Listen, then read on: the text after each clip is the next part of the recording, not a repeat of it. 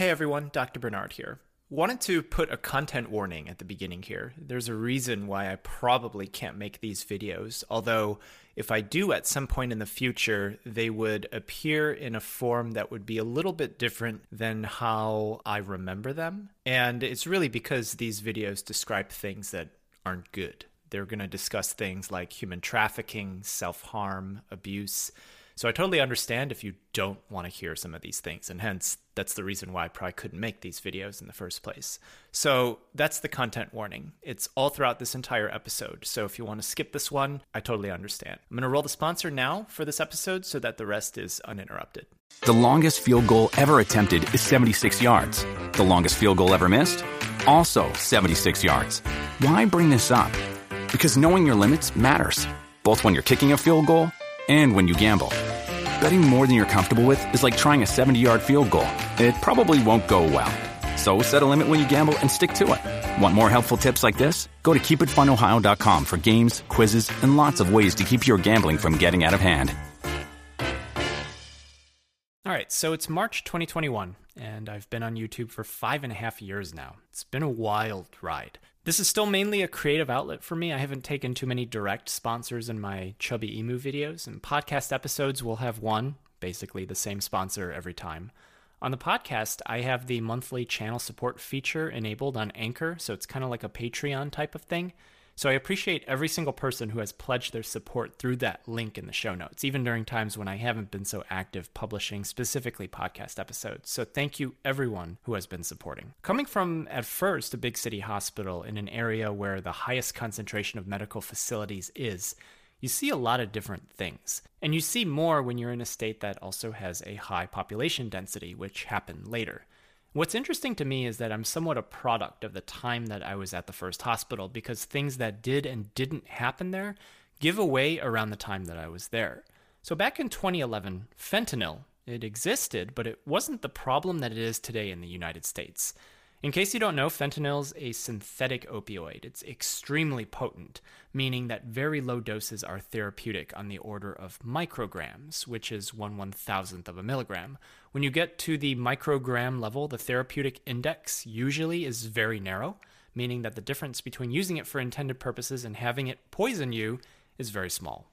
I remember there was one case in 2011 when someone came into the emergency room because he was found unconscious in his car with a fentanyl lollipop in his mouth. Actually, he was already dead when he came in. The lollipop is a manufactured pharmaceutical preparation. And when I say it's manufactured as pharmaceutical grade, I mean that it has FDA approval for use in that particular dosage form. Today, people might be familiar with things like fentanyl-laced marijuana joints, where an unsuspecting user who's looking to take a hit accidentally dies from taking in fentanyl that was mixed in with the weed in that joint. The fentanyl thing really took off around 2016, 2017, and it happened around the same time that loperamide, or Imodium, the anti-diarrheal medicine, was starting to become abused for opioid withdrawals, enough for that the FDA to come out with a warning, and that happened in 2016. For the most part, I haven't heard too many opioid users say that they like fentanyl. It's made in a lab, it's cheaper than heroin, and it appears it's used to cut product that's as an add-in. The high is quick and it wears off just as quickly. That's why in the hospital, when it's given as medicine, it usually comes in a transdermal patch. That's something that you stick to your skin, and it has this matrix that allows for controlled drug release.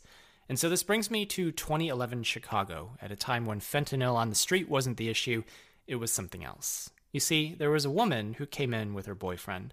They had flown in to O'Hare Airport in Chicago from another country, and they were driving west on I-290, the highway, and the direction that they're traveling might give you some clues as to what could be happening. While in their rental car, they had gotten into a car accident. She bumped her head on the steering wheel and came in with a possible head injury. It wasn't immediately apparent that something was wrong with her and her boyfriend, and in the bed next to her, the patient's heart stopped beating. This code caused a lot of the staff to converge onto his bed to try and resuscitate him. Okay, great. He was brought back. Everything seemed to be okay, except hospital security told staff, hey, those two who came in for the head injury, well, they tried to leave the hospital and they had some medical supplies in their hand. Around this time, something was definitely wrong with her. She was agitated, she was screaming, she was febrile to the point where nursing staff had to cool her down using fans and spray bottles of water on her. Her boyfriend didn't speak English, and when the translator came in, he became super tight-lipped. So obviously something was wrong, and when we looked further, half of the woman's face started drooping. She was having a stroke. Was this the head injury that we were looking for? Well, we weren't really sure at the time, but what we knew was that she was in atrial fibrillation. For the most part, there were eyes on her since she was admitted, so it's not like she could have taken drugs or anything while she was there. And then she started complaining of a pain in her right side. She vomited. All of this pointing to what looks like a cocaine overdose. Cocaine causes catecholamine reuptake problems, as well as sodium channel blockade and excitatory amino acid stimulation, resulting in increased myocardial oxygen demand and decreased myocardial perfusion.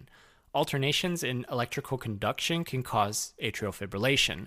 Blood clots form from pooling of blood in the right atrium, since it's not actually producing a contraction, it's actually just shaking in place, as those clots then get lodged into the brain.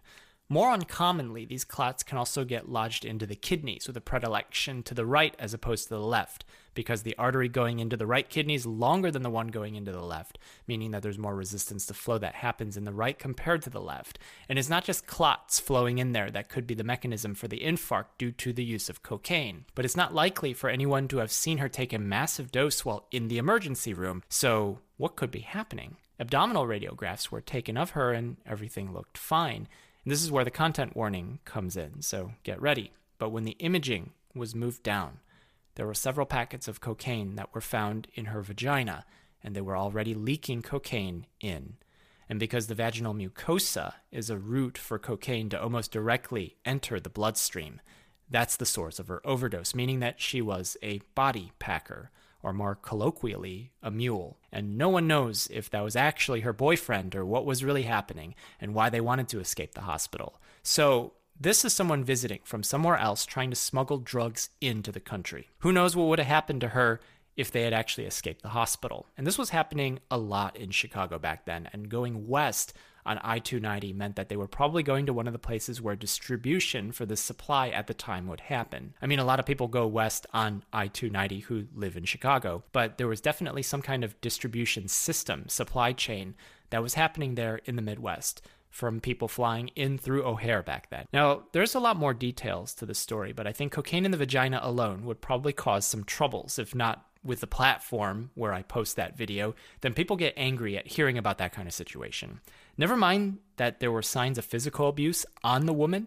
Never mind that law enforcement and federal agents were there afterwards. That was, and still might be, a big problem for Chicago at the time, because whereas drugs can come in through New York and Boston for the Northeast and possibly through Miami in the South, Chicago's supply is a little bit different because of how far it is from the coast. Not like you can have pallets full of drugs shipped out on trains. Maybe you can, but the body packing happen often, and it's a huge risk for these people because if any of these packs pop, whether it's in the stomach, intestines, vagina, or anus, it can be instant death. There are people who would swallow huge amounts that were packed super tight, and when they got to their destination, they would just take laxatives to poop it out so that they could retrieve it afterwards. If I ever do end up making this case in video, there was a surprise at the end of the case, and that surprise was the reason why I particularly remembered this one. You'll see it when you see it, if it ever happens. So, depending on the roles that people work in, they see a lot of behind-the-scenes situations that don't really often get talked about, especially online.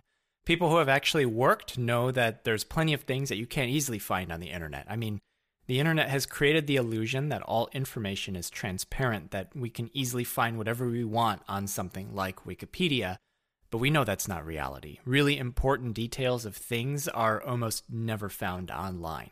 Stuff like individual people's salaries, details of business dealings, local customs and rituals, operating procedures, and how they differ from one place to another. You're not going to find that kind of stuff. When I lived in Chicago, there was a homeless veteran. He was a quad amputee who sat on the Wabash Bridge in a wheelchair.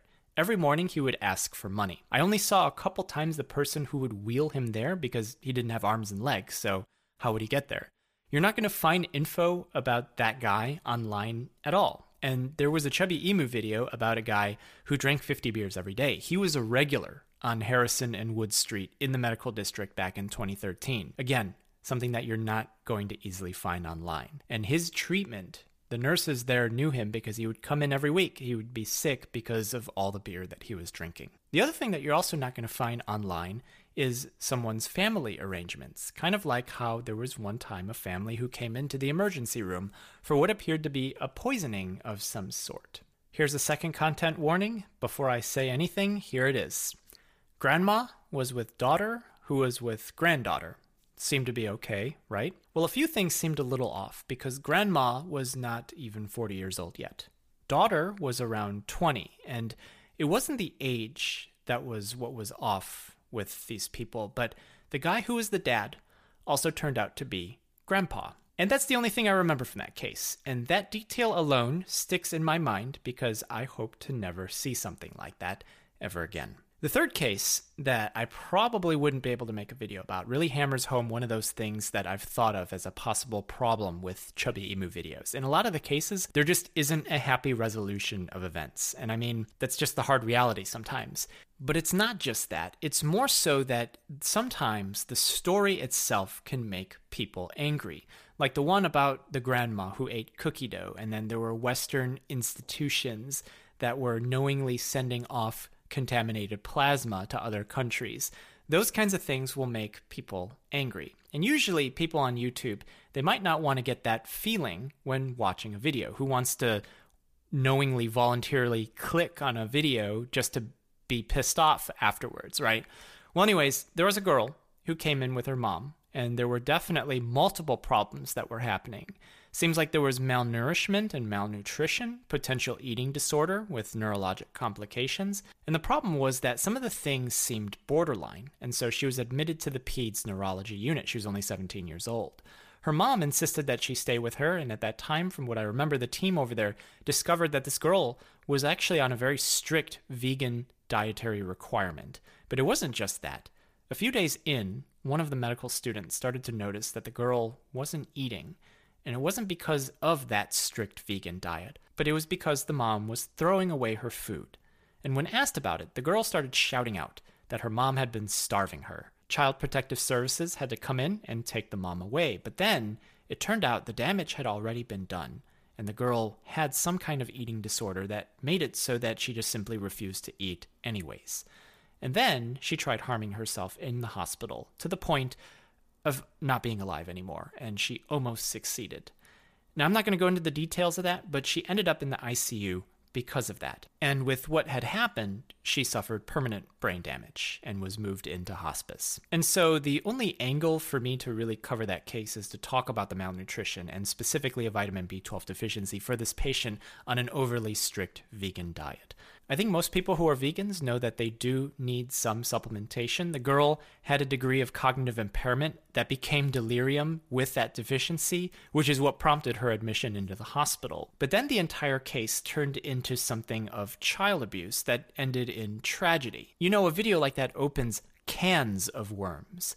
Vegans, probably from Reddit or wherever online, aren't going to watch more than like 30 seconds of that video, and they're going to come out and say that I'm ragging on their diet or their political or their moral statement, when in reality, I don't actually care what diet anyone eats. This was an unfortunate case of veganism being used as a cudgel and twisted in a way to batter a child into some kind of submission by the mother. At least that's what it appears that it could have been. I don't think I'd get in trouble with the platform for making that kind of video. I'd most likely get in trouble with people for that. And not just randos coming from Reddit, but like actual people who enjoy watching my videos. Because honestly, I don't know if you could say that you would enjoy that kind of video. I don't really know. But if I ever do make that video, you heard about it here first. And this brings me to the last video that I want to cover here. I can sum this one up pretty quickly. College guy comes in with a fever and a headache, sore all over his body. It turns for the worse, and he starts to go into shock, and then he becomes unresponsive. So typically in colleges in the United States, vaccine records are generally needed at admission, especially if you're living in the dorms, and he seemed to have gotten all of his vaccines. But then, red and purple lesions started forming all over his arms and legs. They started to coalesce very quickly as he started bleeding out of every single orifice in his body. Well, It turned out his vaccination records were faked, and he had meningococcemia. That is, meningococcal bacteria had seeped into his blood. His limbs had to be amputated because of the tissue necrosis that happened due to the infection. There's a couple reasons why I haven't made this video yet. First is because I don't know if I can get imagery of a quad amputee. And second, it's a particularly brutal case. And not just the quad amputee imagery would be in there, but it would most likely have some pretty graphic images. So those are some of the videos that I've been sitting on for probably a couple years now. As far back as December 2017 was when I started working on the cocaine and vagina story. But then I had actually completely halted production of it because back in February 2018, when I published a video about a dad who didn't brush his teeth, got flagged as hateful content, which was then later reversed, I subsequently stopped production of that video, and I have not continued on it since. Anyways, that's it for the bonus episode of Heme Review. I might try some different kinds of shorter videos on Heme Review's YouTube channel in the coming weeks to months, so check out the link in the show notes. Thank you so much for listening. Take care of yourself, and be well.